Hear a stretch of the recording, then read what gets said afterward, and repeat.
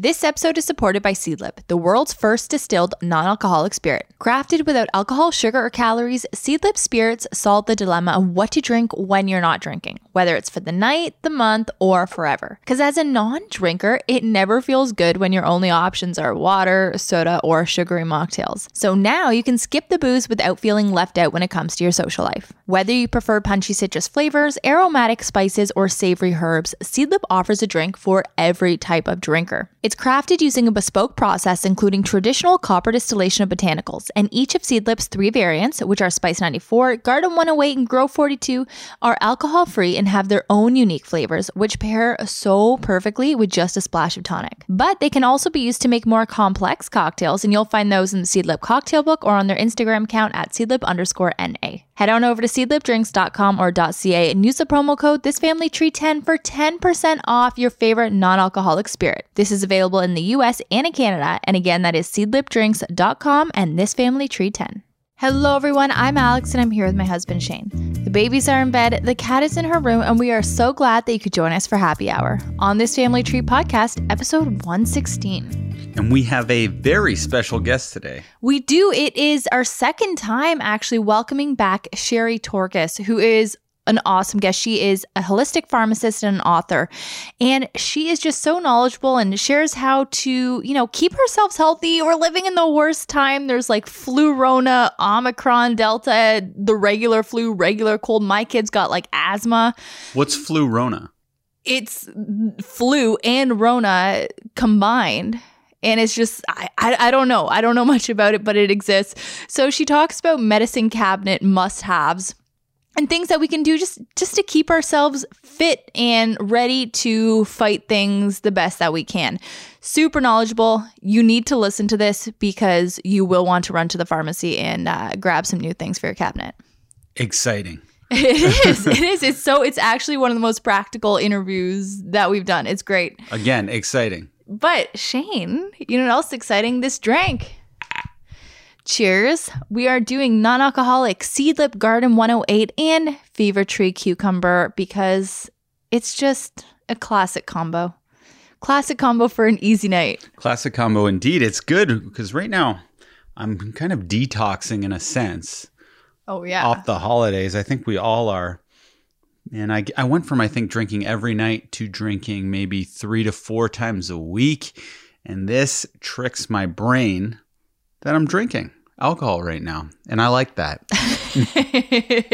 It's a good thing. But yeah, the detox is real. And you've actually been researching because we've been feeling so crummy. And you have been researching why we've been feeling crummy. And it all kind of ties into our livers detoxifying our butt. Can you expand on that? You know what's up. Well, it was an article. I don't know how accurate this article is. I don't fact check and make sure it's a legit source. But what I was reading checked out with how I was feeling. And it said after the holidays, people often feel very lethargic. They have nasal problems, sinus problems. They have more boogers. I don't know. Hard, dry boogers. Yeah, there's more of that because it's something about your liver sucking your energy out of you, and which scares your body into producing more boogers, dry boogers. What's a better word for that? For boogers? Mucus. Mucus. I don't know. That seems like an oddly worse word. Yeah, mucus is not a pleasant word. Okay, so is it okay? You know how I'm okay with Lucy saying fart? Yeah. Are you okay with Lucy saying boogers? Yeah, boogers is fine. Because you don't like Lucy saying fart. I hate fart, Shane. I hate fart. It's a toot, and that's what we're keeping it. Okay. Don't you find fart so harsh? I like it. It's gross. It sounds gross. smelly. If you just say toot, it's like, oh, it was just a noise, no smell. Toot to me suggests like more air is coming out and it's stinkier somehow. It's not it's like toot. No, it's like toot. It's not stinkier. Fart is stinky. End of discussion.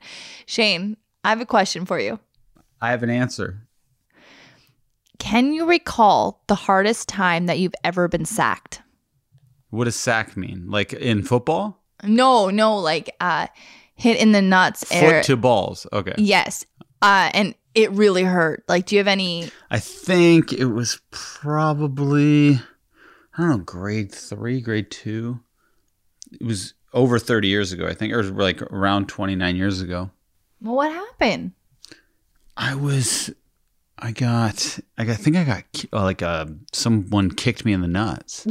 Like that's prime nut kicking age though. It is. People don't really kick in the nuts when you're older, but young people, they think they could be funny, and if they're angry, they kick you in the nuts, and then you realize like, hey, don't do that. Why do you ask though? Well, I got to say that is funny because in elementary school, as girls, my group, like all the girls in my class, we had a very small class. But if we were like playing with our guy friends and we wanted to, like, if we were playing a sport and we needed a head start or something like that, we'd be, hey, look over there. And then we'd punch them in the nuts. And everybody would just laugh. And our one buddy keeled over and started throwing up one day. And we're like, oh, we need to stop this. This is serious. And then we had a talking to from the teacher.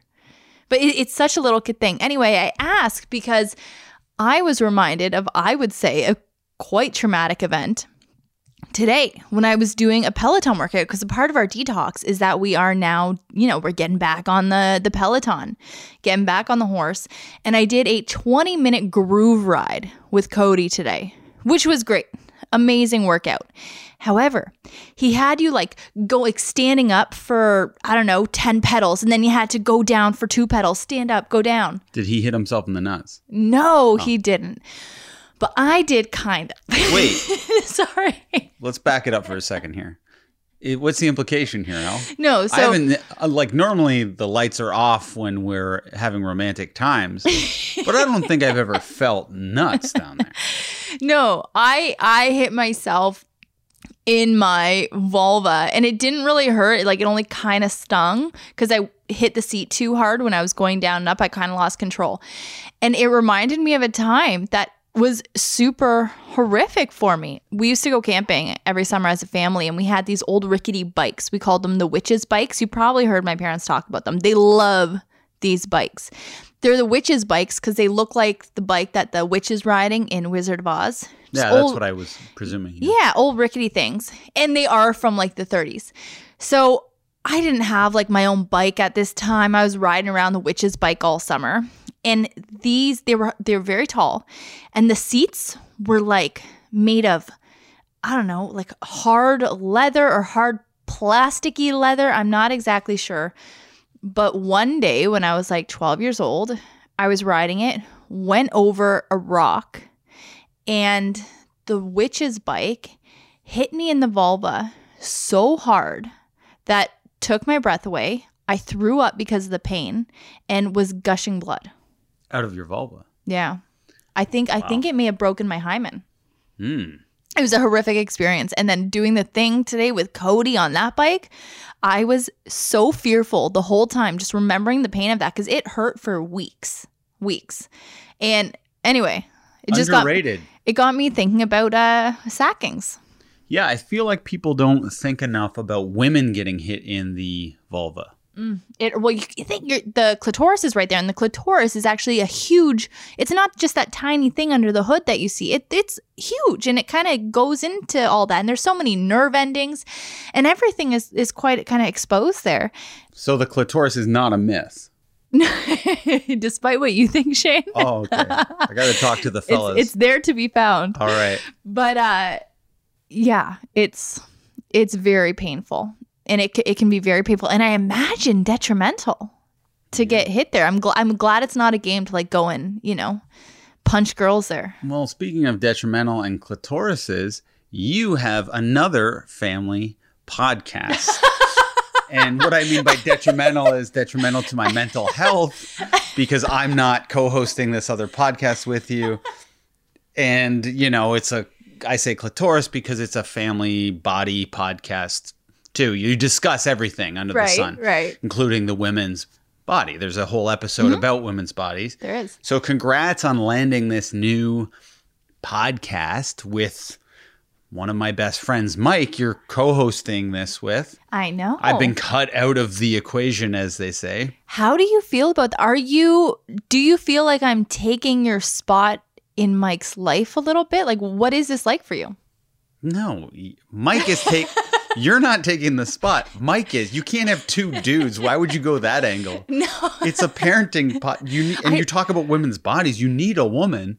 But Mike is taking my life and my wife. Well, I just mean the friendship, because now I'm like texting Mike being like, hey, Mike, like what do we have on the agenda for tomorrow? You know, what are you going to ask? What angle should we take? What photos are you sending in for the press photos? Yeah, it is odd.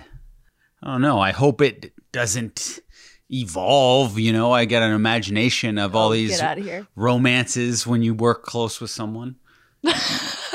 You guys are keeping it on the up and up, right? I like to say working close with someone is podcasting of our own houses, because we are in a lockdown. Still, you know how you see these movies, and this is how it always starts. Look, Mike always gives me a big laugh when I say something, funny on the podcast, but He's a good actor. I think he's just doing it to be nice. Yeah, me too, for sure. I'm kidding. You are funny, but are you enjoying that experience? Yeah, Tell us a little about it. What is it? Okay, so there's a TV show coming out on January 12th. So like it's coming out this week. I think the first episode is dropping on CTV or the CTV app. And it's going to be Wednesday nights at 8. What's it called? It's called Children Ruin Everything. It's a Canadian TV show. They've got season 1 done. And it's actually hilarious. Like, Shane, you and I watched it together and we were laughing out loud. Yeah, I think as Canadians, we're so self-hating because a lot of comedy shows have sucked so bad in the past that this show really blew me away because it exceeded all my low expectations. And it's shot well. The humor isn't uncool. Mm-hmm. It's very on the nose. The kids act like kids. They're not like wise Alex, smart Alex. Hate those. They speak like Lucy. Mm-hmm. I feel like Lucy could play the one girl for sure. I think she could play her. And yeah, the actors in general are great. The script is great. So anyway, myself and Mike are doing like an after show for that. So every time an episode is released on TV, we are releasing a podcast episode. So whereas the show is called Children Ruin Everything, Mike and I are doing Children Ruin Podcast. And you guys will be able to listen to that wherever you listen to podcasts. And we're just going to kind of break down the theme of the episode each week, interview a guest, and just kind of get into it with each other. But it's fun. Like I've never spent this much time talking to any one of your friends, like in this much depth, because we're going through our whole lives, like childhood, marriages, our parenting styles, and it's so fun. It should be called Mike Ruins Friendships. Doesn't feel good, but congrats. I'm very, very happy for you. Thank you. Next topic, Lucy's first sleepover. She's having a sleepover coming up. Oh my gosh. With a family member. This is all we hear about. It's with an 8-year-old though. Lou's 3. You wanted to just shove this 8-year-old, her name is Elsie, in a room with Lucy and just give them like this coloring book or something? No. Or to me, it's like Elsie's going to be bored out of her mind. No, okay. The coloring book is like for 10 minutes. I'm trying to plan out so many activities in the night that by the time they're in the room doing the sleepover part, they are just, ready to watch the movie and kind of fall asleep. What time do 8-year-olds go to bed? I have no idea. Shane, I know nothing about how sleepovers are done these days. All I know is that Lucy's cousin Elsie is super excited for the sleepover. Lucy is like beyond excited. It's literally, she talks about it. All she talks about. Yeah. And I just want to make it fun. And I feel the pressure because Elsie's had lots of sleepovers. This is Lucy's first sleepover. And how cool the sleepover is or isn't ultimately reflects on Lucy. So I want to make it the coolest sleepover ever so her older cousin Elsie doesn't leave thinking, wow, Lucy sucks. It reflects on us. The parents run it.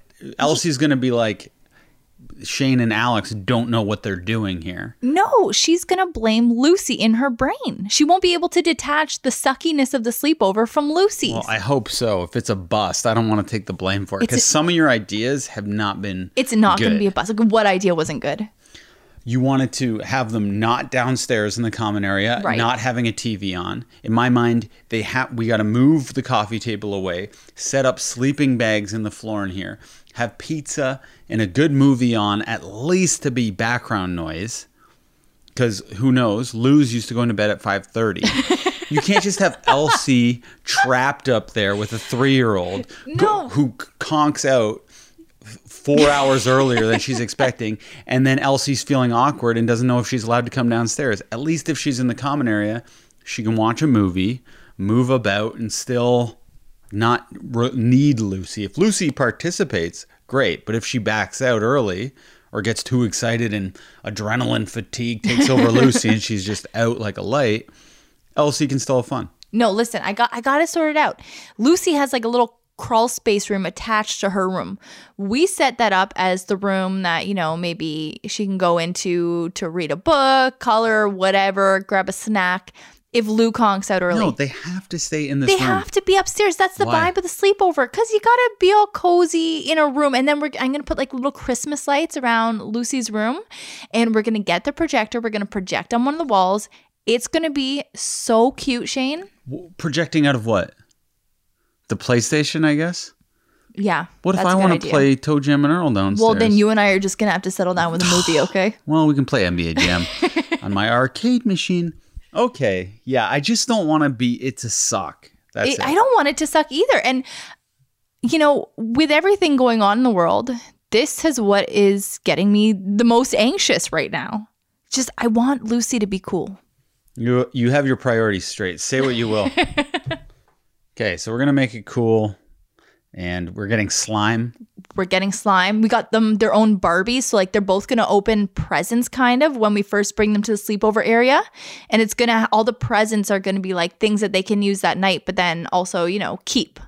Kids just love slime though. I don't know how every single kid is fascinated by slime. It's one of those things. Well, we love Silly Putty growing up, right? Yeah. I love slime growing up. But I was never really allowed to have it. But I didn't know slime existed when we were young. Boys' toys always had slime involved. There was always like, get this toy and then you get a slime pack, and the slime went over the toy. So the parent would always buy the toy, but never the slime element. And the dream was to get the slime element. But what the parents knew was the slime gets all crusty and essentially ruins the toy. So parents really never bought it unless it was really cool parents. What was your favorite toy growing up? I had a My Pet Monster. Oh. Actually, Tiff had that. It's more like a stuffed animal that just wears handcuffs, but it was my favorite. It sounds sounds more like freaky than it is in real life. But I love the cartoon. It was the coolest looking Stuffy because although it's still a stuffed animal, it had a hard nose and like really sharp teeth, and it was actually kind of terrifying and looked like a real life version of the My Pet Monster cartoon. Mm-hmm. Also Teddy Ruxpin, again, it's Teddy Ruxpin, I think, was like a cartoon, but it came out with the coolest toy. You put a cassette in his back and he reads a story to you and his jaw moves. That's so cute. So it felt like you have a new friend, and it's a bear. That's awesome. Yeah, it was very cool. Sega Genesis was obviously like an amazing toy, but that's for when I was like 12. I don't know. What about you?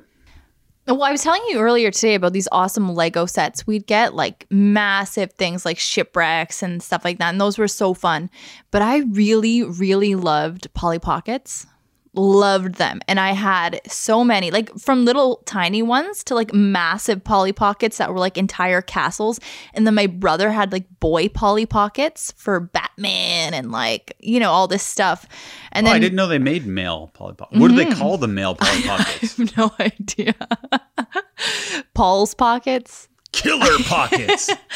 But we'd have our like Polly Pocket, you know, people play with each other. And sometimes a princess would get stuck in like the gargoyle dungeon and my brothers. And it was just, yeah, it was fun. I loved them. I'm trying to think of other toys I liked. Tamagotchi. That was so classic for me. I like the way you said that. Tamagotchi. I loved that thing. And I had several. And they meant so much to us. Like at school, we'd leave them with our babysitter and she would feed them and make sure they pooped, like clean up the poop and everything for us while we were at school during the day. We really worked hard to keep those things alive. Legos. I'm surprised a little bit that you got into them. Jake seems like the personality to do that. I'm extra surprised that you thought there was even a possibility that I would play with Lego. Like, you know me. Can you imagine my parents giving me Lego and me pulling out the instructions and following it? See, I am so excited for Lucy and Betty, but Lucy's first, to get to the age where we could start building Lego stuff together. Are you going to be helpful if I'm like, Shane, put these ones here? Can you at least, can this be a family activity? Because this in my mind is so a part of the parenthood that I want to do. You know the game Grand Theft Auto? Yes. You know how there's a way to play it where you actually follow the storyline and there's missions and you're supposed to do what you're told? Yeah. I played Grand Theft Auto where I just run around killing people, murdering police officers. Of course. Did you do that? That's the only way I played it. Exactly. And that's what I did with Lego. Wait, no, I wasn't killing people with Lego, but I was just making the Lego in any which way I wanted to and not following a map or how you're supposed to build a pirate ship. I would just stack it any which way. But that's the beauty of Lego. You know, you could take all these pieces and make something super incredible and let's not get it twisted. I wasn't making anything incredible. I was just stacking them up in the dumbest way possible. I mean, like you can make the shipwreck or fairy castle, whatever. That's incredible. Or you can stack them up and make a high tower and leave it at that. And that's so much fun. It was not fun. I was bored out of my mind. I do not like Lego. I don't like kids who play with Lego. I don't like Lego being on the ground. I don't like stepping on Lego. As a parent or child, I hate Lego equally. Well, I hope that you can get into it a little bit when Lucy's old enough. We'll see. Oh, we get this actually in Toys R Us. I was walking around the other day trying to like get toys for this fun sleepover. And I was looking at the Lego kits just because I was curious. And they all say that the ages that they're for. And then I saw Winnie the Pooh one. The Winnie the Pooh Lego kit was the only one that said this, 18 plus. That's weird. Isn't that weird? That sounds freaky. Like we were talking about My Pet Monster. 18 plus on a Lego kit. For Winnie the Pooh. Yeah. Like, why couldn't a really advanced 13-year-old do it? Really? You need to be 18 or over to do this Winnie the Pooh one? Like, there must be... Like, it's a Disney Lego thing. Like, it can't say anything explicit or... Yeah, you know. That's what they would call a weird flex. It is a weird flex, I would say. Yeah. I was looking at my notes here.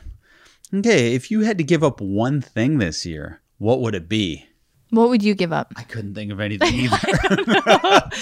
Honestly, there's nothing in my life that I want to give up. Like, I was telling you right before this podcast, we were watching Vanderpump Rules and, you know, some people are partying. Some people are doing a dry spell, like dry On January. the show. Yeah.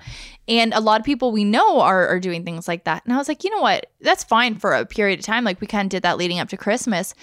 But I wouldn't ever say, you know what? I want to give up alcohol this year. I want to give up chocolate this year, cupcakes, whatever. Those things make me happy. We take them all in moderation. And, you know, if I want a cupcake, I'm going to have a cupcake. If I want to have a whiskey on ice, I'm going to have a whiskey on ice. And I like that freedom that makes me feel good. I have nothing I want to give up right now. Me either. I couldn't think of anything. It just sounded like a good question, so I wrote it down. I thought you might spark something good for me. But okay, let's say you have to give up something. It's not something you want to give up. Gun to head, what do you give up? I can only think of one thing. Okay, I'll say mine. This is not something I want to give up. Sparkling water. We probably should a little bit. Yeah, we should. If it was gun to head, though, that is something I think that I could deal without. Although we did go through like a 2-week period where we didn't have any, and it just always felt like something was missing in my life. It did. But I'm wondering if we maybe switched to a SodaStream. SodaStream, I feel like we won't stick with. We bought your mom one, or someone did. Your mom just never stuck with it. And I think we would be the same as your mom. Because it's just not easy, right? You have to like make it every single time. Whereas with sparkling water cans, you just do that. But then it's hard because then we're trying to live more green and eco-conscious. And then we're, you know, using all these cans. And that is, that's a dilemma. Yeah, I just learned that apparently nothing you throw in that recycling bin, it's all a big illusion. Yeah. Like maybe 20% of it actually gets recycled, but 100% of you feels like you're saving the planet by putting things in the bin. It's tough to be human. And cans are one of the worst things because apparently, and I learned this in a recent, an interview we've done in the last 6 months, but there's different kinds of aluminum that are used to make the can. So it's really hard to separate. So the cans end up in the landfills. Yeah. Maybe we try to chill out with as many cans, because I'm not proud to admit this, but I've had days where I've gone 6 cans deep. I've probably had an 8-can day in my life. You definitely do. I think a lot of Jays have 6 cans. Okay, why are you looking at me? You don't look in the mirror. It's right behind you. You don't do that? I think maybe 4 can days is my average. You think I do way more? Yeah. I need to stay hydrated, okay? You know I'm working on that Peloton more than you, not to call you out. Get out of here. You did yesterday, and I did not do yesterday. I started. I'm saying in general. Let's not go by a 2-day increment. Well, hey, we're just I starting looked at up your our profile. chain. Okay. New year, new I'm not guilt-tripping workout you. existence. Okay, but let's go to Sherry Torkis. But before we do that, let's tell everyone who we are supported by. We are supported by Bravado Designs. They make the best bras that you can get your hands on. I was introduced to them when I was first pregnant with Lucy, and Shane brought one home for me. And it was just the most practical and comfortable and easy to use nursing bra. I typically hate those things, and I swear by Bravado Designs. But now, as I'm kind of, closing my nursing journey with my second, I'm really excited because they have an everyday collection. So the same comfort that I love, the same shape that I love without, the clip-off straps, because I'm not going to nurse a baby with my boobs. So I get to keep those things in there. They're amazing. Take my word for it. If you don't believe me, check out any reviews that you find online. I found some on well.ca, and they had a 4.8 out of 30,000 reviews, which is insane. But check out the nursing bras at bravadodesigns.com, or head to the Canadian website to check out the everyday collection at ca.bravadodesigns.com. But regardless of which website you go to, use the promo code ThisFamilyTree for 20% off. That's huge. Again, that is bravadodesigns.com and ThisFamilyTree20. And now let's get to our interview with Sherry. I hear you loud and clear. It's good. And so is your hubby joining us too? No, he's not. He is trying to finish putting the kids to bed, because Lucy is keeping us going right now. So and how old is she? 3.5. That is a very busy age. I remember it clearly. Oh my goodness. Oh my God. Yeah, How many kids do you have? I just have one boy. I mean, he's 11 now and he's so mature, and I loved all ages and stages, but I remember it's just so much easier now. Now I get some attitude, but at 3.5, you can't take your eye because they're still getting into trouble. It's nuts. Wait, so when did it get easier for you, Sherry? Well, okay. My son, by the time he was 5, much easier. And then That's good. Only 2 years. And then 5 to 8 were really good. Yeah. And then 8 to 9, we start to see a little bit more. They want to be more independent and more. The last 2 years, he acts like a teenager right now. He acts like he's 16. I believe it. Whenever, honestly, because I teach, and when I go into elementary schools, I'm shocked. Rarely, because I like to stick around in high school. But I'm shocked at how old these kids act sometimes. I'm like, give it a break. You guys have so much time to develop that attitude. I keep telling him, be a kid and have fun, and don't get caught up with wanting to, they watch YouTube, TikTok, they learn too much and things that aren't good. No, I hear that. That's a whole other conversation too, about boundaries and things that always love getting mums' opinions and just insights who are at that stage, because I have no idea how I'm going to handle it. And I find that terrifying. I find that whole stage terrifying. It is, because you don't know what's ahead, and you don't know. Every kid's different. So you have 2, right? 1.5 and 3.5. Yeah. So you're in the really busy stage for another at least 2 years. When they start going to school, I think because they learn so much in school in terms of conforming to what the group is doing and rules and boundaries, it's easier when they're at 3.5. There's still so much and 1.5. Oh my goodness. And they're helping each other be naughty. Like today, the 1.5-year-old decided she was going to, for the first time, push a chair and actually try to steal cookies. I didn't even know that she's ever had a cookie. And then Lucy, the older one, she goes over and she gets a cookie because the baby can't reach. And she goes, don't stand on the chair, and then gives her a cookie. And I'm like, you're not even allowed to have cookies right now. I know. They're in it together. It's kind of cute, though, so I can't. It's cute. It's funny, but it's almost I remember when my son was about 1.5 years, and he learned how to crawl out of his crib. He was so proud of himself. And I was like, it's a whole new thing now, because I no longer can trust if he's in his room that I can be in the basement doing laundry. I was nervous of him going down the stairs and stuff. So, Lucy is still in a crib. She can crawl out. She doesn't like to because she doesn't like getting hurt, but she is still in a crib, and I don't plan to move her out until I have to. But everything's hard, and what is making it harder for us right now too is we have been cycling through illnesses. And Sherry, this is what I'm super excited to talk to you about today. This is what we're discussing: kids' sickness and winter medical cabinet must-haves, things like that. Honestly, we have been dealing with illness since mid-October. Since mid-October, somebody's been sick in my house. I have somehow gotten past it. I'm the only one who hasn't been touched. But the baby's getting sick again after a week of feeling good. And it's exhausting. It makes everything so much harder. Well, kids at that age typically get like 8 to 12 colds or flu a year. Do they really? Yeah, no, kids do get frequent colds and infections. And a big part of it is that they put their hands in their mouths a lot. They're playing. They don't wash their hands very well. Even I can tell you as a mom of an 11-year-old, I say, go wash your hands.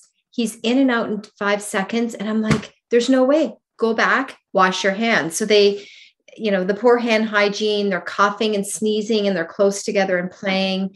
And so it's really tricky. But I know from talking to a lot of parents that have kids at my son's school, they have been constant runny noses, congestion. And in the era of COVID, it's been really tough because the minute a child has a symptom, they get screened, they have to go home, they have to self-isolate, they have to get tested. It's just a big headache, extra work. It is such a headache. It is such a headache, honestly. And it really is tough because now, I have my baby sick and I'm trying to keep Lucy away from her because she's the one in daycare and I don't want her getting sent home and have to take off work to get tested because it's money at that point too. If I'm missing work and if I'm still having to pay for her daycare fees and she's not there, like it's a lot. So you said 8 to 12 cold or flus a year? On which, the different studies have shown in that neighborhood, 8 to 12 infections a year and a greater number with the little ones. So the little ones that are in daycare, because their immune systems are not fully developed, right? And how our immune system develops is being exposed to different things. And we start to mount responses to rhinovirus, influenza, coronavirus. I mean, aside from the coronavirus, the SARS-CoV-2 that's going around now, there have been coronaviruses going around for 100 years or longer. So our bodies have been exposed to other coronaviruses, and they think that's why certain people seem to have a more robust immune response and do better, whereas other people tend to get very sick. So the health of your immune system is really important, and looking at ways that you can strengthen your defenses. I mean, yes, social distancing, washing your hands, wearing masks, all of that helps. But what I tell families is you really need to look at your lifestyle because the strength and the health of your immune system is largely dependent on what you do on a daily basis. Are you eating healthy, getting enough rest? Even regular exercise is important for the immune system. And as a holistically oriented pharmacist, I do believe in using supplements to complement what's happening in your diet and your lifestyle. Okay, so in regards to supplements, if you eat a balance, and I'm not speaking for myself because I have not been eating a balanced, I just, it's been terrible because I'm running myself ragged. So if you did though, and like I used to, and like my kids eat healthier than I do at this point, do you still need to supplement? If you're, looking at the food groups, getting everything in there, should we still be supplementing, especially in the winter? Well, theoretically, if you ate a really healthy diet, lots of fruits and vegetables, food in its natural form or as close to it as possible, you may be able to get enough of the basic vitamins and minerals in your diet. But there are certain things that it become very difficult to get. For example, vitamin D. Most North Americans are not getting enough vitamin D because during the colder winter months, we spend more time indoors. We're not walking around in shorts or bathing suits. So our bodies are covered with clothing. Maybe our face and neck is exposed, but you have to have a good portion of your body exposed to natural sunlight for like 10 minutes or so to get even a minimum amount. So I do recommend vitamin D supplements for most people. They're affordable, they're safe. Vitamin C, we take vitamin C along with our vitamin D. We eat a healthy diet. My son eats berries every single day, strawberries, blueberries, blackberries. I try to buy the organic, pesticide free. We eat citrus and things like that. But there's so many things that can deplete vitamin C from your body: stress, pollution. For people that are taking medications such as oral contraceptives or other drugs, they can deplete vitamin C. So I think there's a lot of reasons why of vitamin C during the winter months, when our immune system health is so important. Maybe take a supplement of vitamin C as well. I have a question about that, about what you said about things depleting vitamin C. I've never heard that. And as a stressed out person, how does stress impact the vitamin C levels in my body? Yeah, stress actually depletes and uses up your vitamin C, because vitamin C is a very important antioxidant that helps to scavenge free radicals in our system. And when we're stressed, we generate more free radicals. So stress is a depleter of antioxidants like vitamin C. Also, people that smoke, that can deplete their vitamin C levels. And certain medications, as I mentioned, oral contraceptives or birth control pills, that can also deplete vitamin C.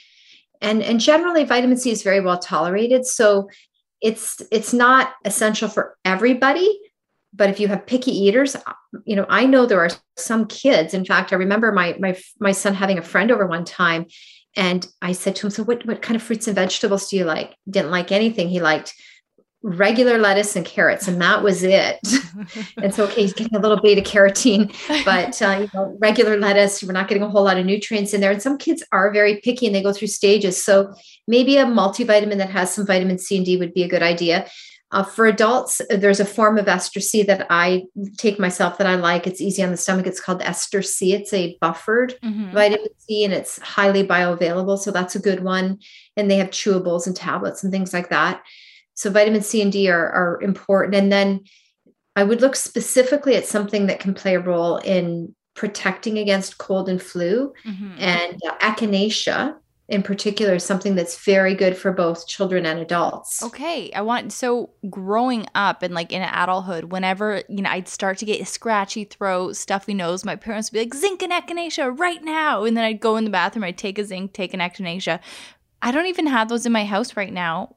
I just thought, oh, this is just like my parents, thing. Your parents sound very wise. Were they holistically oriented? No, not really. But they know enough to have that on hand. That's good. Yes. So what age can we give that to our kids?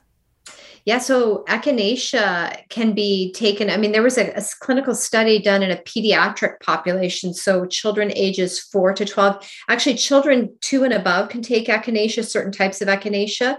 It's always good to check with your doctor. Certain people have to be careful if they have autoimmune diseases, but generally speaking, for otherwise healthy kids and adults, echinacea anywhere from 2 to 4 and above is fine. But this one pediatric study, and this got a lot of attention because they looked at the value of a specific type of echinacea for preventing colds and flu in kids. And it was wild organic Echinacea purpurea. It's made by a Swiss company called the Echinoforce.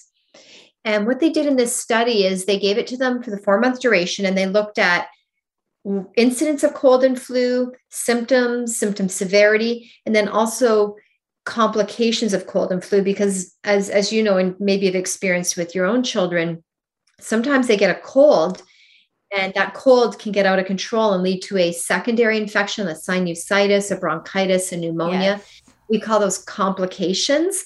And when those things happen, it's more concerning. It's more days off work for the parent, days off for the kid, longer duration of sickness, and then sometimes a need for antibiotics. Yeah. It's not that the virus turns into a bacteria. People say to me, well, did the virus the cold turn into a bacterial infection? Why am I getting antibiotics? No, but sometimes when the virus is attacking your body, your immune system becomes weakened and you become predisposed to developing these secondary infections.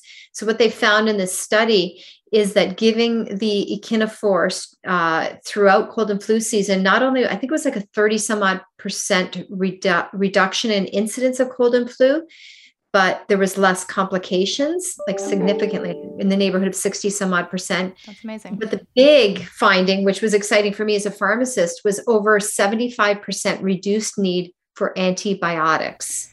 Okay. And that's huge. That is huge. And I want to backpedal a little bit because I have a lot to talk about antibiotics because we just finished a bunch of that in our house.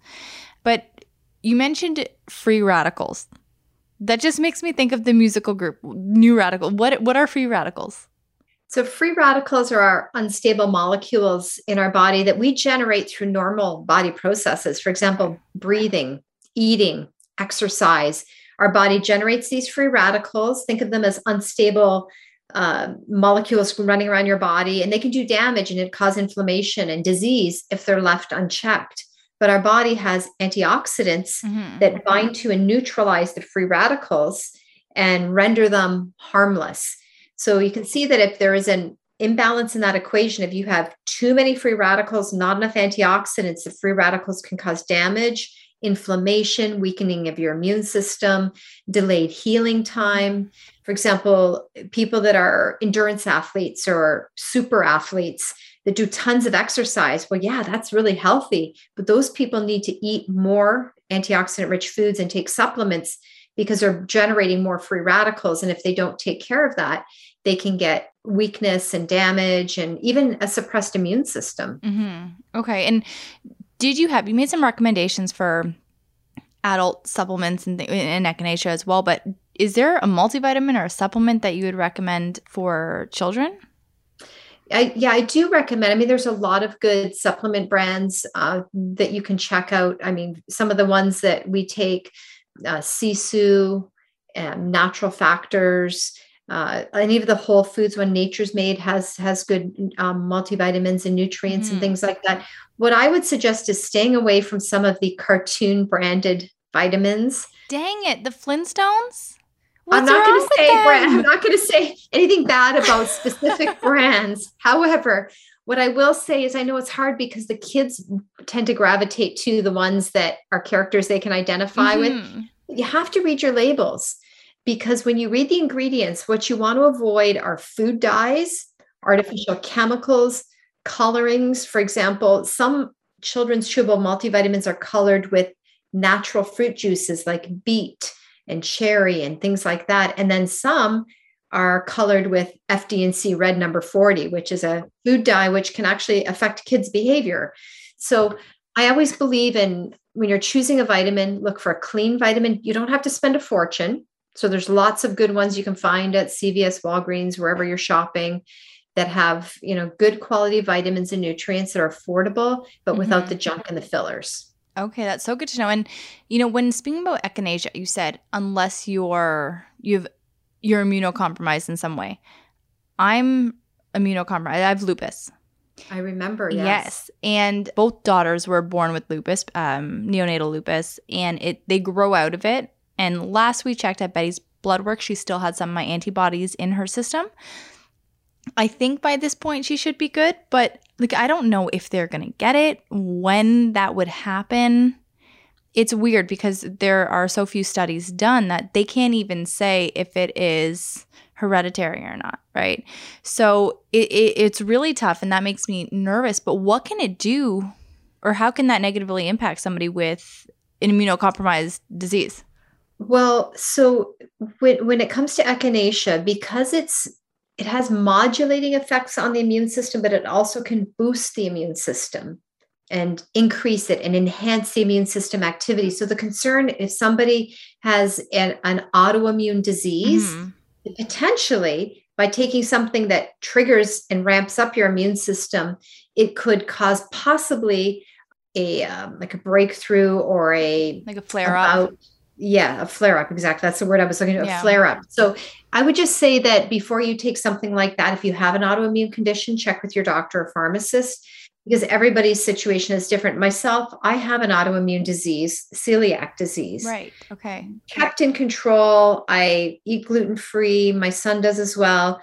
I take the echinacea, no problem. Never had an issue with it.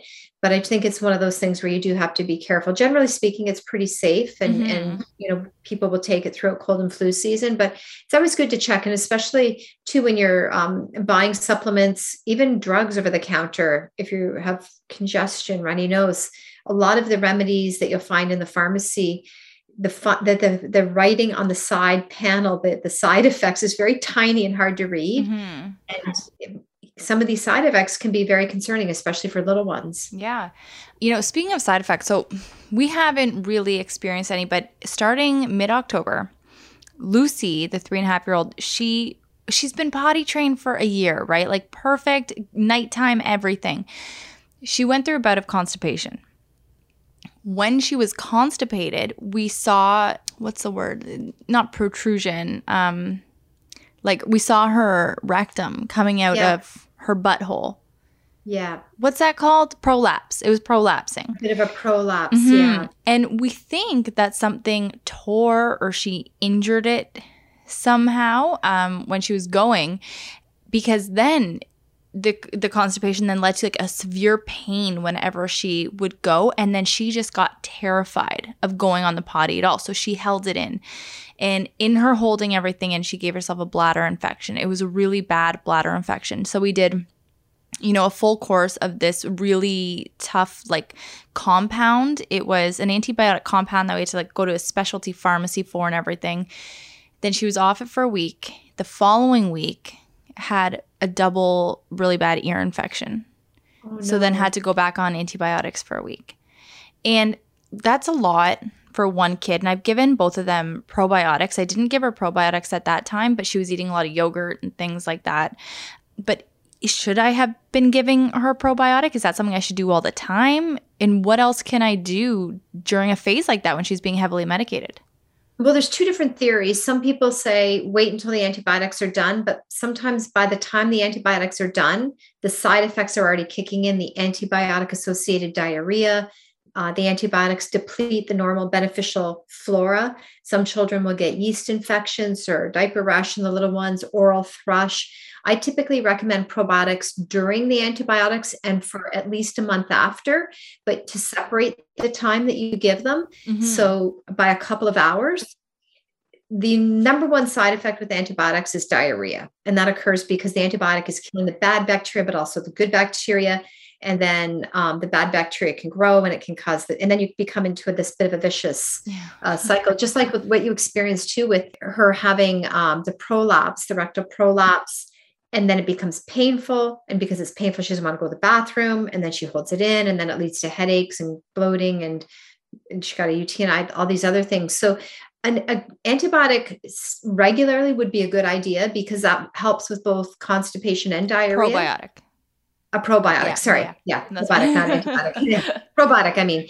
The one that I give my son, it's called Chiodophilus. And I like that one because it's stable at room temperature. It doesn't have to be refrigerated. And it contains a combination of bacteria called the friendly trio. And so it's 3 particular species of bacteria that have been clinically studied and shown to offer a wide range of benefits for optimizing digestion, gut health. And it's a chewable, it's a vanilla flavored chewable tablet. So my son takes that every day. It's part of his supplement regime. Takes the vitamin C, the vitamin D, the echinacea, the probiotics. And, and then if he gets sick, which happens, he's only had congestion twice this year. Then, I have a nasal spray that he uses. It's betadine nasal spray. And you're probably familiar with betadine. They have the ointments and the antibiotics or the antiseptic spray. But the betadine nasal spray is really good for congestion, runny nose. And then it also helps as well therapeutically to help trap and disable the viruses. So that's a good one to keep in the medicine cabinet as well. Okay. Because it helps with both. Yeah. The symptoms and then trapping the viruses and preventing them, because a lot of the bugs enter our body through the nasal passages. Really? That's even with COVID, that's the main port of entry.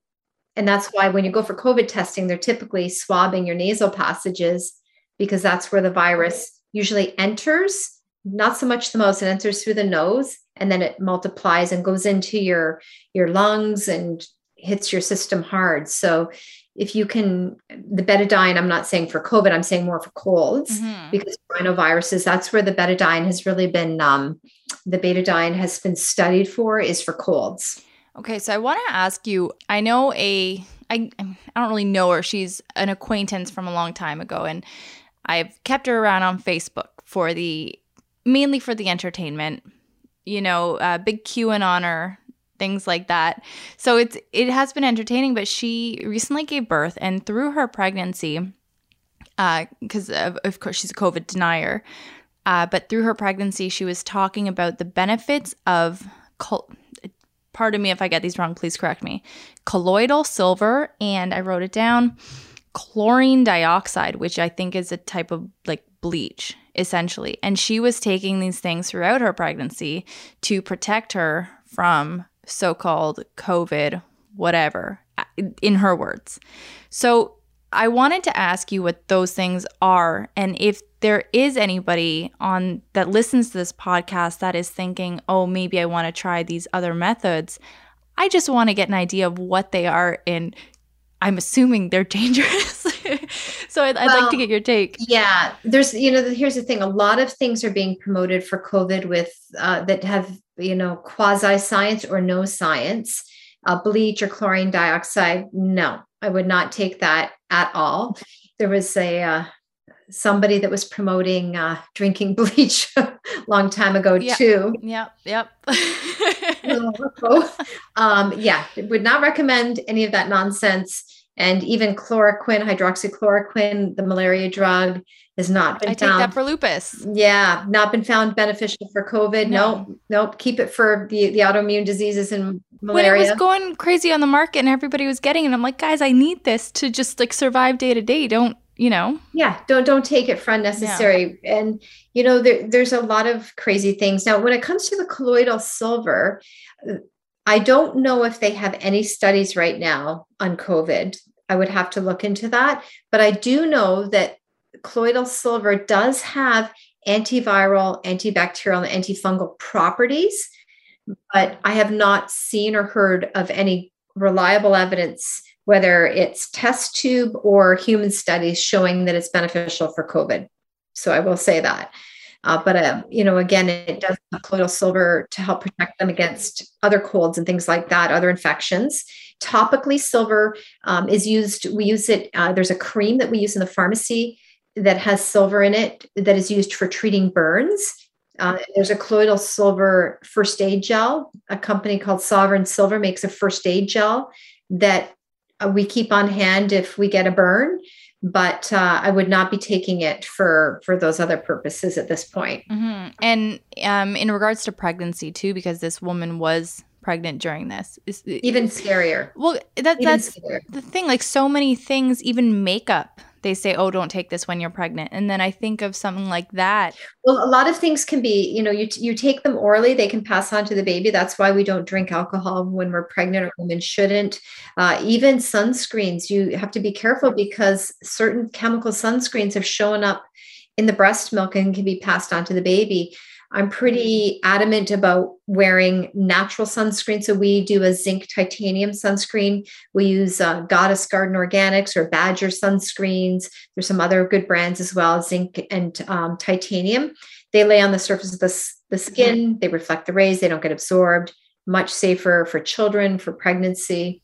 Yeah, those, and it's the whole sunblock versus sunscreen difference too, right? Right, that's right. There's actually a great list put out in the spring or in the summer listing all of the big brands who far exceeded the FDA recommendations or something, I guess not FDA, but some recommendations for what was safe. So many huge brands like Banana Boat, whatever, they did not fall in the safe category. If you can go to, I think it's the Environmental Working Group, they have a good list as well. So I would check that out. Yeah, you have to be really careful. As a parent, I am even more cautious. I'm cautious about what I eat, what I put on my skin, what I put in my body. But that times 100 when it comes to my son. I look at every single ingredient of, things that I purchase, and I try to keep it as clean as possible. The other one of the other things that I wanted to mention to your listeners, a medicine cabinet must have. And although we don't think of head lice as being an issue because people are supposed to be social distancing, it is still an issue. I'm hearing from some parents that their kids have gotten head lice at school because they're wearing masks, but they're still playing together. They're together outside. And a lot of parents are shocked and horrified when they find out that some of the lice treatments, when many of them contain pesticides. Really? Many of the leading brands of head lice treatments, the active ingredients are pesticides. Is there a way to get rid of head lice without pesticide? Yes, thankfully there is. Yeah, I know. Isn't that horrifying? I think when people go in the pharmacy and they see a head lice treatment and they would just think, okay, it's a treatment for head lice. You could not even fathom that it's a pesticide, but that's what I would say. Over 3/4 of them are pesticide based. The one that I have on hand, thankfully, we've never had head lice. My son, though, has long hair, not as long as mine, but it's shoulder length. And there's a product called Nida. It's NYDA, Nida. And it is non-pesticide. It smothers the lice, kills them at any stage in their development. So whether it's the egg or the larva, which is the nymph stage, or the adult, I know. I can't think about them without getting the willies. Put the solution on and then you let it sit, you comb it through, you do the nitpicking, and then you leave it on for 8 hours you can put a little shower cap on or whatever. The child can wait for 8 hours or have it overnight, and then you wash it out the next day. But it is 100% effective if used properly. So you have to put it on and use it properly. But the good thing is with the Nida, there's no scalp irritation, no resistance as well. Because we were talking earlier about antibiotics and how concerning it is when children have to take antibiotics. Not only do they get side effects, but there's a risk of resistance. The more we take antibiotics, the drugs lose their efficacy, the bugs get stronger. Same has been happening with head lice. The bugs are getting stronger than the drugs. So even parents that were using these chemical pesticides were finding that they would do the treatment and it didn't work. And they'd have to do it again a week later. And then the child gets a red scalp and irritation. There's always, concerns about neurotoxicity as well. So, as a holistically oriented pharmacist, I'm pretty adamant about not using a pesticide lice treatment. All right, Sherry, let's take a quick break and let our listeners know who we're supported by. We are supported by Mini Mioche. They're a premium, organic, ethically made, and sustainable kids and babies clothing company founded and created in Toronto. Mini Mioche believes in quality over quantity, and they make, I am telling you, the best basics for your littles. Fashionable wardrobe staples that are soft, comfy, and timeless and can be passed from child to child regardless of gender. Their organic cotton fabrics are knit and dyed locally using GOTS certified organic cotton and low-impact, non-toxic dyes. Mini Mioche is on a mission to leave the planet better off for our little ones than when they arrived on it, and they believe that every little bit counts. So you can find the company online at minimioche.com or at minimioche on Instagram and Facebook. And if you use the promo code ThisFamilyTree15, you're getting 15% off of your order. This is available in Canada and in the US, and again, that is minimioche.com and ThisFamilyTree15. But we are also supported by True Earth. If you listen to our podcast, you know Shane and I are trying to reduce our environmental footprint. It's something that we've taken on and are trying to get really serious about. And one way we're doing this is through eliminating single-use plastics in our household. But with 2 kids and lots of laundry between the 4 of us, our laundry room has become a plastic detergent bottle graveyard. So we discovered True Earth Eco Strips a few months ago and have not looked back. The detergent comes in pre-measured soluble strips, which you simply rip apart. Maybe you want to double up for a big stinky load and you put them in your washer. It is so easy. And the best part, obviously, no plastic. The packaging is so compact, and because of that, it actually makes our laundry room super tidy. Plus, as a family with kids who have really sensitive skin, we go for the baby detergent. It's fragrance-free, gentle on everybody's skin, and is so tough on dirt. Our clothes come out smelling great and crispy clean. So check out True Earth detergent at true.earth and use the promo code ThisFamilyTree10 to get 10% off your order. You will love this product. Take my word for it. Again, that is true.earth and ThisFamilyTree10. And now let's get back to our interview with Sherry. See, I had lice a couple times as a kid, and I remember because it was going around my school, and we had a really small, tight-knit school. Brought it home, gave it to everybody in my family at my house. And I just, oh my God, my mom talking about it now, like just the stress that she was under during that time. Oh my goodness. It's horrible. Think of how busy it is now when you have 2 young ones that are sick with colds. And then the head lice, it's a huge stress because it can affect everybody. And then you have to, all the personal things that they've come in contact with have to be bagged or washed, laundered in hot soapy water, vacuuming furniture, and it's a whole event. Okay, I'm I have tried not to think about this or talk about this, but I did recently kind of on the podcast. We stayed in a hotel. We went like, I called it camping because it was hardly a hotel, but we went to this hotel with the family about a month ago. The only one again in this situation, but I woke up with pretty sure bed bug bites. Bed bugs. All over me. And we went through that whole thing of bagging everything up, not bringing things in the house. It's horrific. It's horrific. And lice can be a horrific experience and traumatic because those things jump, right? Is that true? No, they actually they don't jump or fly. That's good to know. But they move fast though. And they do move very fast. So all it takes is one head next to then another child, or you know how kids are sharing hats, or if their lockers are close at school, they grab the wrong hat. Little girls love to get together, comb each other's hair, and they share headbands and things like that. So you have to really talk to them about the importance of not doing those things, not sharing those objects, brushes, combs, things like that.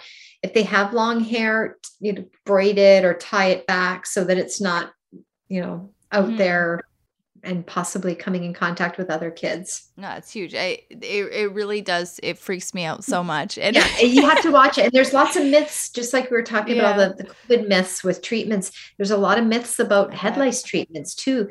I heard from one parent who said she heard that lice didn't like oily hair. So she was only washing her daughter's hair once a week. I thought they liked oily hair. Yeah. So, and you hear both theories, and the reality is lice don't discriminate. They don't care. They don't care whether your hair is oily or your scalp is oily or freshly cleaned. They're looking for a human host to suck your blood. And it's really, when you see the blow up image of a louse, that's what they do. They go into the scalp, and they burn, and they put, and then they extract the blood, and that's how they feed and survive. Nasty little things. See, we could live without lice and mosquitoes, and I think the whole world would be better off for it. I'll throw bed bugs in there too.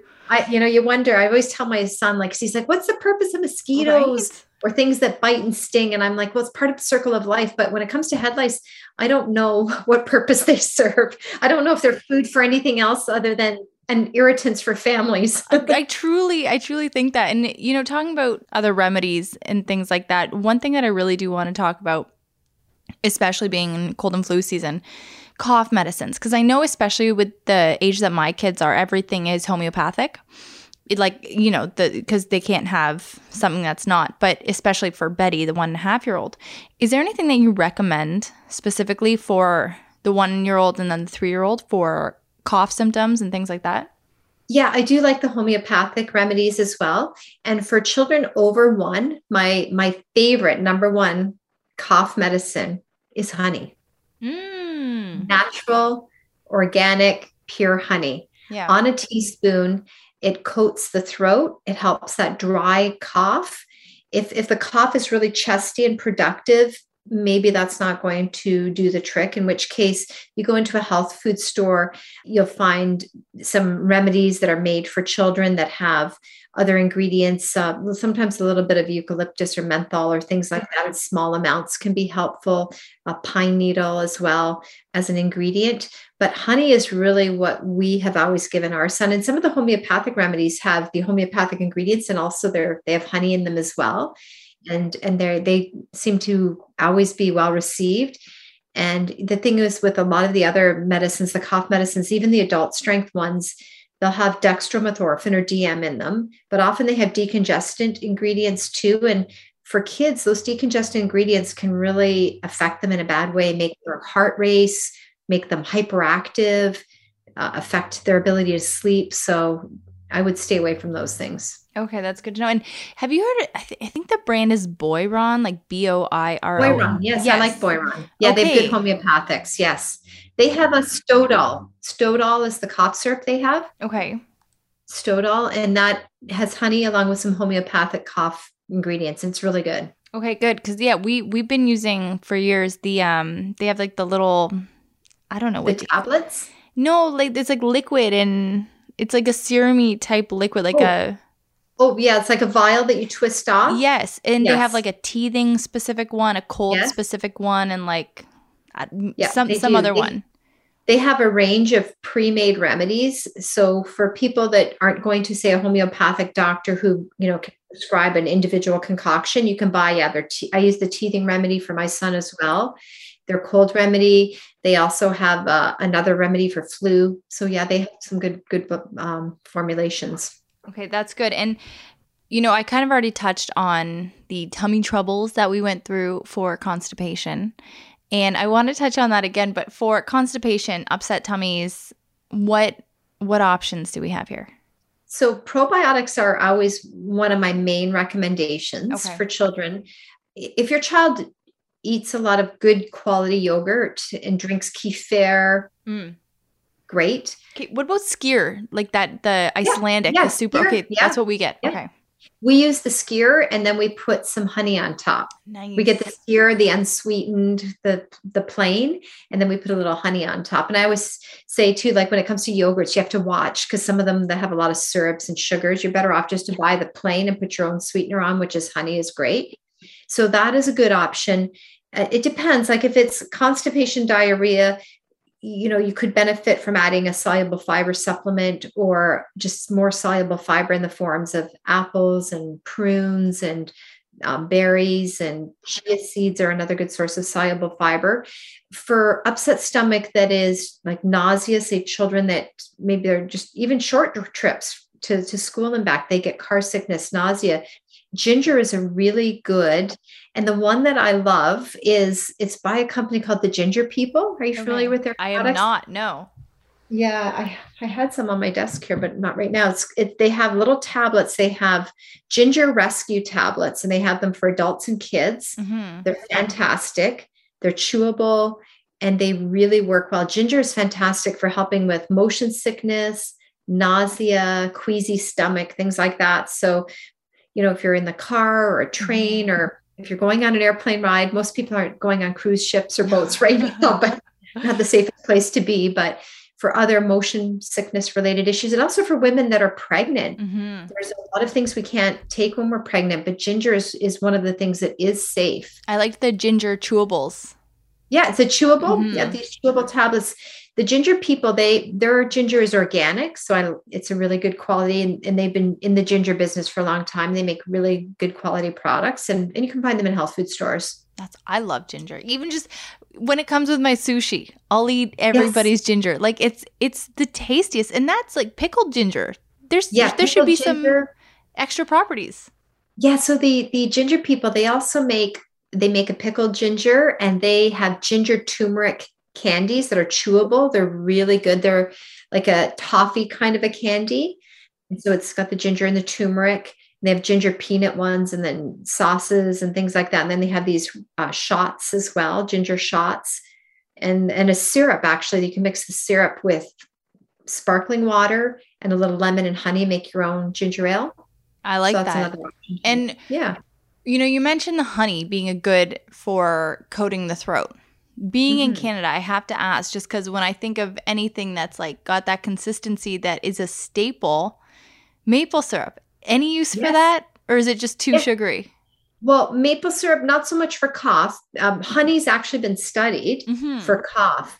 Maple syrup, I love. It's on the pancakes. We use it as a sweetener in place of sugar. We put that on our yogurt often. Yeah. And where are you based? Where do you live? Outside of Toronto. Oh, okay. For some reason, I thought you were in the U.S. No, you're Canadian. I am. Yes. Okay. Yeah, I am Canadian. I'm right on the border. I live in Fort Erie, so right on the border of. Okay. Yeah. Okay. Yeah. Very cool. Yeah, we're in Hamilton. So very Canadian for sure. Maple syrup is fantastic, and we use it like if I'm making salmon, I drizzle maple syrup on it. It's in everything. It's good in everything. I will say, like when you're eating breakfast, on all the meat, on all the bready stuff, it's good for everything. We have two friends that have maple trees, and they tap them and they make maple syrup. And my son actually went out there last year and learned how to make maple syrup. That's amazing. And it was so good. Those are good friends to have. Good friends to have. It was a good educational experience. I love them. My son could just go out there in the woods and look at the trees and how they tap them, Gorgeous, and then cut the sap, and then the different stages of boiling it. No, it's so cool. And Sherry, before we go, I want to let the listeners know where they can go to find your books, any of your work. And, this has been such an illuminating conversation. And I learned this is the second time you've been on this podcast. Episode 83 was your first appearance. And thank you so much for coming on. I'm such a dummy with so much of this stuff. So it's so nice to talk to somebody who knows what they're talking about.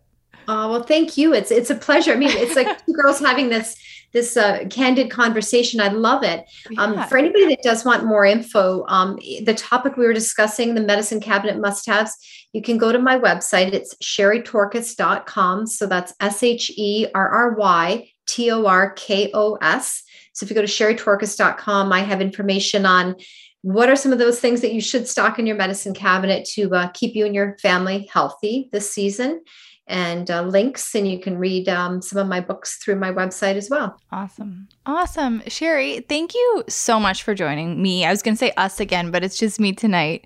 But thanks so much for your time and for sharing all of your knowledge with us. Yeah, I really love it. But Sherry, truly, thank you so much. We'll do it again. Yes. Oh my God. Anytime. Yes. No, this is so helpful selfishly, for me. Yeah. Well, I'm enjoying it too. And enjoy those little girls. I will. Take care. Nice seeing you. Bye. Bye. Another day, another great interview. Good job, Sherry and Alex. Thank you, Shane. Hope you learned a lot. And I know, tough times we're living in. Right now, we're not really going out anywhere. But for when we start that again, I do want to have a medical cabinet stacked because I think ours is pretty sorry looking right now. Yeah, I don't know. I didn't listen to this interview, but I'm sure we need... Was Mike in on this interview? Or No, did you do it? get out I don't here. know what's going on anymore. But let's move on to something I do know a lot about. Listener questions. Here's what I know. Listeners submit questions. You help answer them. I kind of chill and see if I'm needed. This is called the mailbag segment. Let's begin. And you put the mail in the mailbag, Shane, I will say. And your opinion and your take is much appreciated by me and the listeners. But the first question we have today, do you think that the pandemic life has changed the way we parent our children at all? I'm just saying yes. From our experience, I think in certain ways, How? Well, I think it's slightly more permissive. I think it is more screen time, more takeout, less guilt. That's something that, I kind of had to let go of early on. And overall, I might kind of sit back and think, oh man, and then get guilty over some of the choices that I've made just to make life bearable. But day to day, I don't feel mom guilt over these things. And or I try not to, at least. If it starts creeping in, I shoot away pretty quick. But I think that in general, people are being, at least from my friends, a little bit more permissive because they're just trying to keep things cool, nobody loses their head, and just minimize tantrums. Yeah, I'm just around more. So I'm so appreciative of the fact that I'm in the house around the children, because if it wasn't for the pandemic, I would have been at work more than 9 to 5, because with the commute, it's more like a 7 a.m. to 8 p.m. job, if I'm lucky. And you never see the kids when you're living that life. We were watching an old video because Instagram can archive videos. So we went back into the stories from 3 years ago. 3 years ago, yeah. And Lucy was being woken up by you and her Nona. And you're talking to very baby Lou, and it's like, oh, look at her, tomorrow's Saturday, she gets to see daddy tomorrow. Yeah. And it was odd. It was like, she gets to see daddy tomorrow. Oh wait, this was pre-pandemic. This was a time when Lucy didn't get to see me at all Monday to Friday. I was up before she was up, and I came home after she was already in bed. So I got 2 days a week. So this is a whole different experience for me in the pandemic, where I'm participating in parenting so much more than I ever thought I would at this young age, because in my mind I was like, I guess I'm going to step into more of a parenting role when they're old enough to stay up past 8 p.m. Yeah. Honestly, watching that video yesterday, it made me so misty. It really got me teary-eyed because It was a Friday, and I was like, "Good morning, sweetie. It's Friday. Today you get to see Daddy." And no, tomorrow you get to see Daddy. Sorry, yeah, tomorrow you get to see Daddy. And it was just it's just in such stark contrast to how we're living right now. And you know, you have gotten to see Betty's entire development because you've been home since the day she was born. And it made me sad at the time when you were gone for so much of Lucy's. And I remember taking videos of everything, and I'd send you like 15 videos a day of the things that she would do. And I'm very grateful that we're in a position that you've been home, right? And you've been able to see things. And plus, it's been very helpful to me. And I think Betty loves me more than Lucy. Yeah. Betty loves you a lot. It's cute. All right, next question. What do you guys do for a living? So we've broached this before, new listener, so want to address it again real quick. Broach it again. So I am in education. I teach. And Shane? That was real quick. And I direct commercials. I also write sketches, and hopefully that could be then my next big job, which would be a showrunner for a sketch show. I'm in the works of doing that right now. Yeah. And we got high hopes. But next question. I'm nervous about putting my daughter in a daycare. Do you have any advice for dealing with this transition? We kind of did it fast like a Band-Aid, but you know, in the whole giving them off in the morning, like I've always tried to remain calm, no tears, not get too emotional until I'm in the car. Is the worry COVID related or just in general? I think just in general. What helped for us and what helped Lucy get accustomed, because Betty's not in daycare yet, we brought her for a couple hours, like leading up. You know, for the first time we brought her for 1 hour so she could get accustomed to the kids and the space. The second time we brought her for the morning. And then the next time we brought her for the full day. And it was pretty seamless. I think she didn't cry until she had been like going for a week, and then maybe she just wanted to stay home one day. But she was amazing. I was emotional. But again, I didn't show that until I was like in the car alone and driving to work. But I think so much of it is us and how we handle it. And, you know, we're excited to bring them there. It's going to be so much fun. And then just make the drop off with the daycare provider super efficient. And I think you got your work cut out for you. Wait, no, that's the wrong. I think you got your work cut out for you. I think it'll be easy. It's all uphill. It's all downhill from here. It's going to be fine. Kids like going to daycare. I would be crying if I couldn't send my kids to daycare. That would make me emotional. But yeah, ultimately, they get to play with other children. And what a great thing that is for these kids. But I'm concerned about COVID. That's my only thing. It feels like we're all going to get it. So, and that's going to be our conduit is through Lucy getting it. And she's going to be asymptomatic and give it to us. She's the only person that's out in the real world in our life right now. Yeah. Next question. If you were in a horror movie, would you die comically or would you be the last one standing at the end? Well, that's an inappropriate question. Why? Oh, horror. Shane. I'm joking. I knew what she meant. Okay. Or he. Let me say first, I think you would die comically. I think I would be the last one left standing. Really? Why? Because you would have a funny comedic death. Like you'd be like in the middle of making a joke and then, you know, some serial killer would come and take out your legs and you'd kind of be like, oh, I guess it's my time or something. And then they'd take off. Die or no? No, I'm going to be alive at the end. Last one standing. You are? I feel like I'd be the last one standing. And I would comically die. Yeah. Okay. You're the quintessential blonde woman who gets offed so early in it. Like, let's not kid ourselves. You are not the person who stays till the end. Yes, I am. It's only the partiers, like the kids doing bad things. Any person who's like having sex in a horror movie, they are taken out so fast. You look like a person who's having a lot of sex, though. If you're casting, I come from the casting world. Girl Next Door, like, you know, that's the vibe I think that they'd cast me for. And then I'm there at the end, stab the killer. And then I'm like, yes, I made it. And then I just cry because like everybody I know has died. See, I'm the type where the twist is either that I am the killer or it's that I survive. That's my role. I'm not dying. I'm either killing or living. Truly. I like that you're putting yourself in the role of the killer. If it was a movie like Scream, that's how I would be cast. I would be the killer or the person who survives. No, I could see that. All right, next question. along the lines of horror movies. Faking orgasms. Is it ever okay to do it? So, Shane, you start. I find when I do them, I've never done it. I've heard guys can do it. I haven't done it, but receiving a fake orgasm, like hearing one from a woman, I don't know. That's weird. Well, Would you even know? Why bother?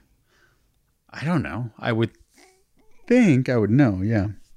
So, it might seem like, and I'm of the mindset where like maybe sometimes, you know what? Do it. Fake it. Have you ever faked it with me, Alex? Me? You have? I can't believe you. That's ridiculous. Why? I don't know. Why would you do that? Well, look. Why? I don't know if I have. I'm laughing because I don't know.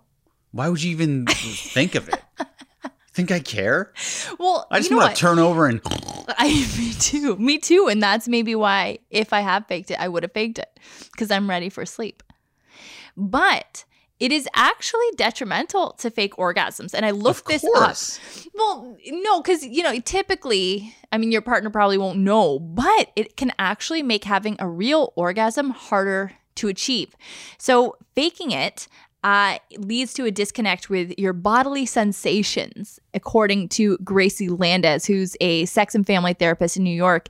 And it can actually change your perceptions of pleasure and actually chemically do that. And it can be really hard to then have a proper orgasm, at a later date or in the future. Was this when we were dating or recently? Probably early on when we were dating. No, probably not when we were dating. This is all just more offensive. This is so offensive. No, but I think with women, and I think sometimes maybe why they will do that instead of, going through is maybe because they aren't comfortable saying, oh, do this, do that, and kind of saying what they like. And I think women are often scared and have shame about what they like. And then they fake orgasm because, it's not going to happen because they don't want to say what they like. Well, I'm hurt. You know what I like. I'm just saying I'm hurt. That's fine. I guess hurt people, so maybe you're hurt too. Okay, next question. Is it possible to be friends with an ex? No. I think you can trick yourself into thinking that you're friends. You can be friendly and you can be kind, but if you were in love and it was a passionate relationship, I don't think you can actually be friends and have it equal on both sides, both people feeling totally platonic. I think that is, it could happen, but I think it is so rare. Yeah, I think anything is possible, but probably not. Yeah. Not possible for me probably, and to have a happy relationship with the person I'm with. Yeah. I couldn't imagine, if my partner had a tough time with it, fighting for the friendship. Because if you're fighting for a friendship with an ex and it's upsetting your partner, that's kind of weird. Right? You can't even have a podcast with another man without me flying off the handles. Flying off imagine Mike was your ex and your new podcast co-host. Ugh. Okay. I like this question. Can women ever win when it comes to aging? They get criticized if they get work done and if they don't. So this makes me think of, the whole thing around the Sex and the City campaign, and Just Like That started coming out, and we see photos of Carrie and Charlotte and Miranda looking old, and people are, saying, oh, Carrie or oh, Miranda looks terrible, but oh, Carrie looks terrible. Maybe she should get work done. Maybe Miranda should get work done, and Charlotte's had too much done. And it was so loud, and there was so much talk, and it was frustrating. I don't think that there's a right way to get older. I don't think that right now women can win in that situation, but I think we can fight towards that. And the only way to do that is to get in a place of feeling comfortable in our own skin, whether that is not getting stuff done and feeling good about it and exuding that kind of confidence and self-love. Or, hey, if you like the aesthetic of getting stuff done, get it and exude that confidence and just do it and kind of fuck what everybody else says and live that. And I think once people realize that we don't care what they think, then it stops being such a hot topic of conversation because then nobody partakes. You know what I mean?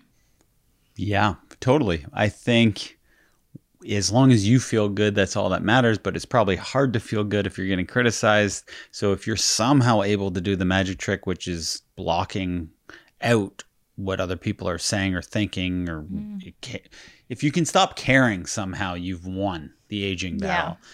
That's the big challenge. Obviously, guys don't seem to have that problem. I don't think I've ever thought about aging at all. So to me, it's so moot. Even with women, I've never even thought about them aging. So I'm kind of in a weird thing where I don't care if people look ugly or old or hot or not. Like, it doesn't matter, right? Mm-hmm. And a lot of people think looking old is so bad, but I don't feel that way. No, like, and people think looking old means you're ugly or something. Well, that's the whole thing. It's like you're ugly, you have nothing to offer, all this. And they equate age with just inadequacy in so many ways, which is bullshit. And we need to get away from. But we can only do that again within ourselves and collectively. Because then if there's still women bashing other women for getting stuff done or for not getting stuff done, then we can't move on. You know, we kind of need to team together before we can force everybody else to accept that way of thinking too. Yeah, it's very tricky. I don't envy women being put in that position. No, it's the worst. But next question. Shane and I actually watched a new movie this week, new to us movie, hilarious movie, unintentionally hilarious, Indecent Proposal with Woody Harrelson and Demi Moore.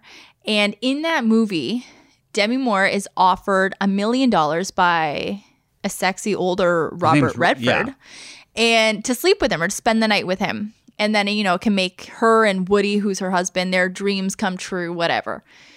She takes the offer. It leads to, you know, stuff, you know, in their marriage and whatnot. Demi wasn't faking it that night with Robert Redford because, spoiler, it comes out that she had a very good time with Robert Redford. Yes. So the question here is, would you or Shane ever do that?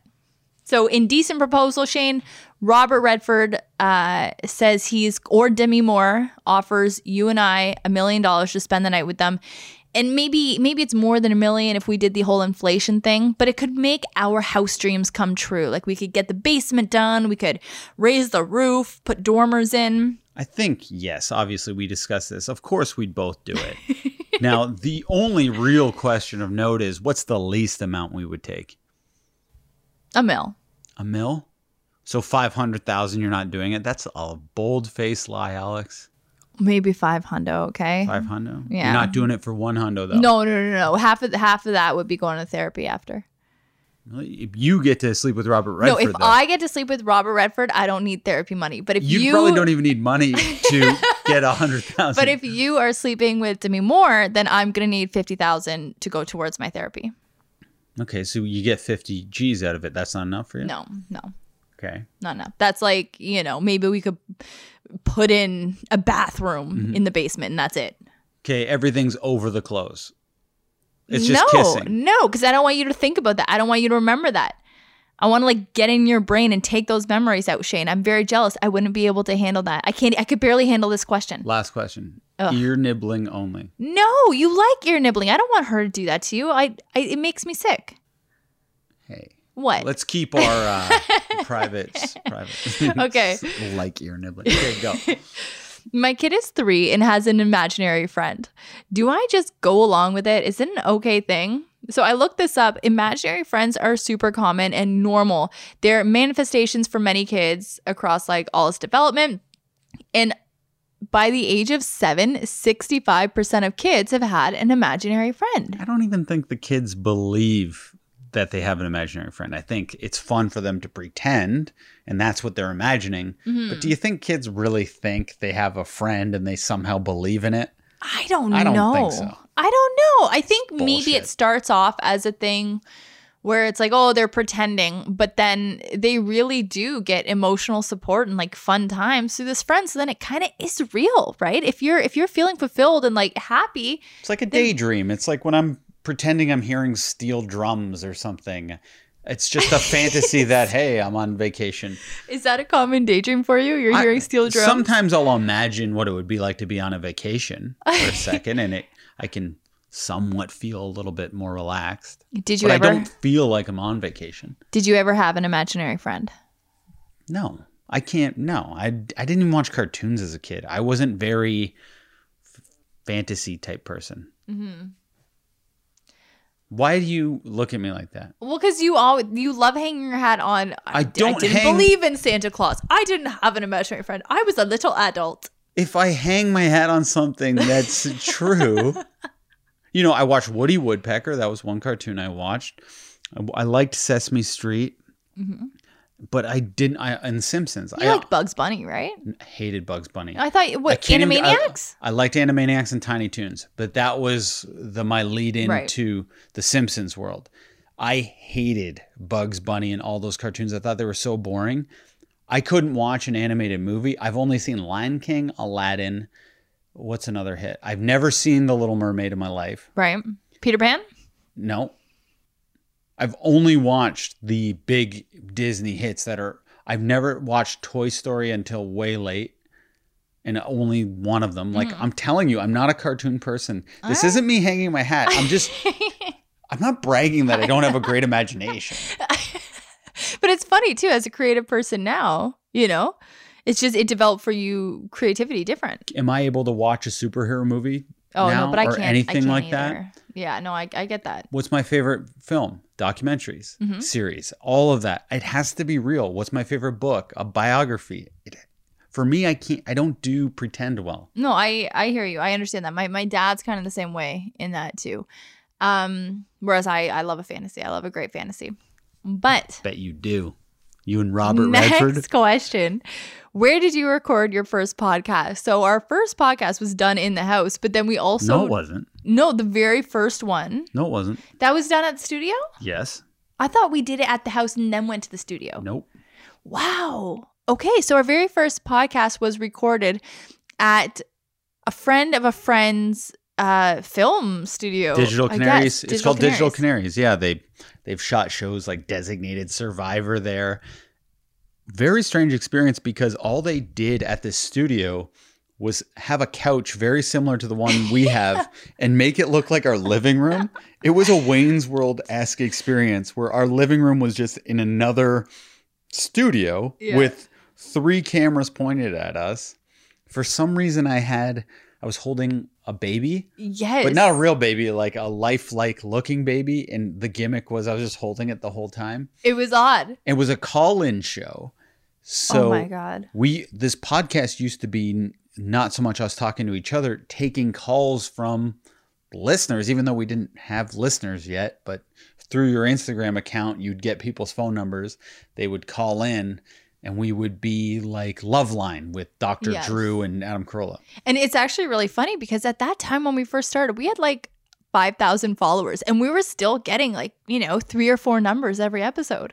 5 or 6. It was hilarious. I can't believe that many people were so happy to give us their phone numbers. Not that everybody picked up or were like sober when they picked up, but. Yeah, because when I say callers, to make the show work, we would have to call them because we wouldn't know how long each phone call would be. Yeah. And it was Saturday night. And so we were very excited because it was filmed. It looked beautiful. And then episode 2 came around and the studio was booked. And we were like, this isn't tenable. For this show to work, we're going to have to do this from the comfort of our own home. So we used to film every episode of the podcast with 3 cameras. And I attempted to edit that every week. Oh my God. 3rd episode, I was like, okay, we're switching to 1 camera. 10 episodes in, I was like, we're not filming the show anymore. And you were really disappointed by that. Well, because I liked the promos we would do, but how much easier it is to set up, to edit, to not have to get ready. Like you and I are both in our sweaty Peloton clothes right now. It feels great. I love this. I love how we're doing it. I do kind of miss the live calls though, because they were just weird. Yeah. And I love that kind of weirdness. Maybe we should like do an episode soon. Just, to pay homage to that first one and do a live call episode. At the time, it didn't seem weird, but now I feel like I'd be too nervous or something. I love the idea. I want to get people's take. If you like the idea, please tell me. Okay, episode 200, we'll do it. 150. 150. Okay. Oh, okay, beautiful. So, does Shane, this one is the funny one. Does Shane regret his Instagram handle? I wish it was just his name. So do you regret Shane Daddy 83? No. Maybe. It's weird. I changed it from Shaney Boy 69 and people were disappointed when I changed it from Shaney Boy 69. And everyone was saying I sold out by changing it to Shane Daddy. I was like, guys, listen, people are still going to think it's sexual. I'm Shane Daddy 83. So people seeing it for the first time think it's odd, but people who have known me forever think it's the uncoolest, most dad-like name in the world, which of course it's not. Daddy has something attached to it that's sexualized, which to me makes it kind of funny in a way, but to other people, they probably think it's very inappropriate. Other people think it's uncool. I can't win. I'm pleasing no one with this handle. That being said, I like it. I like it too. I think it's fun. What are some of your favorite podcasts to listen to? I don't have time for podcasts because the only time I would listen prior to the pandemic is when I'd be driving to and from work.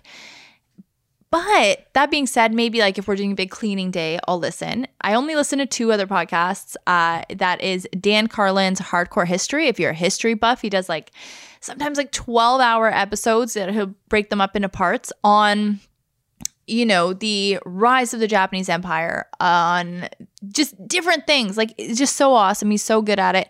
And then, of course, Mike on Much, which is Shane's other podcast with Mike Veerman and Max Kerman from the Arkells. And it's a hilarious podcast. Like, I forgot how much I missed listening to it. I listened to a couple episodes like last week when I was cleaning. And you guys make me smile like the whole time. Oh, you're welcome. But changes might be coming soon for that podcast. Just a heads up. Yes. Keep your ears open if you're a listener. All right, Shane, what about you? Favorite pods? Jeez, I'm going to get killed for this. I listen to Joe Rogan to fall asleep every night. But I think he has interesting guests. I'm not with any like right-wing ideologies or anything.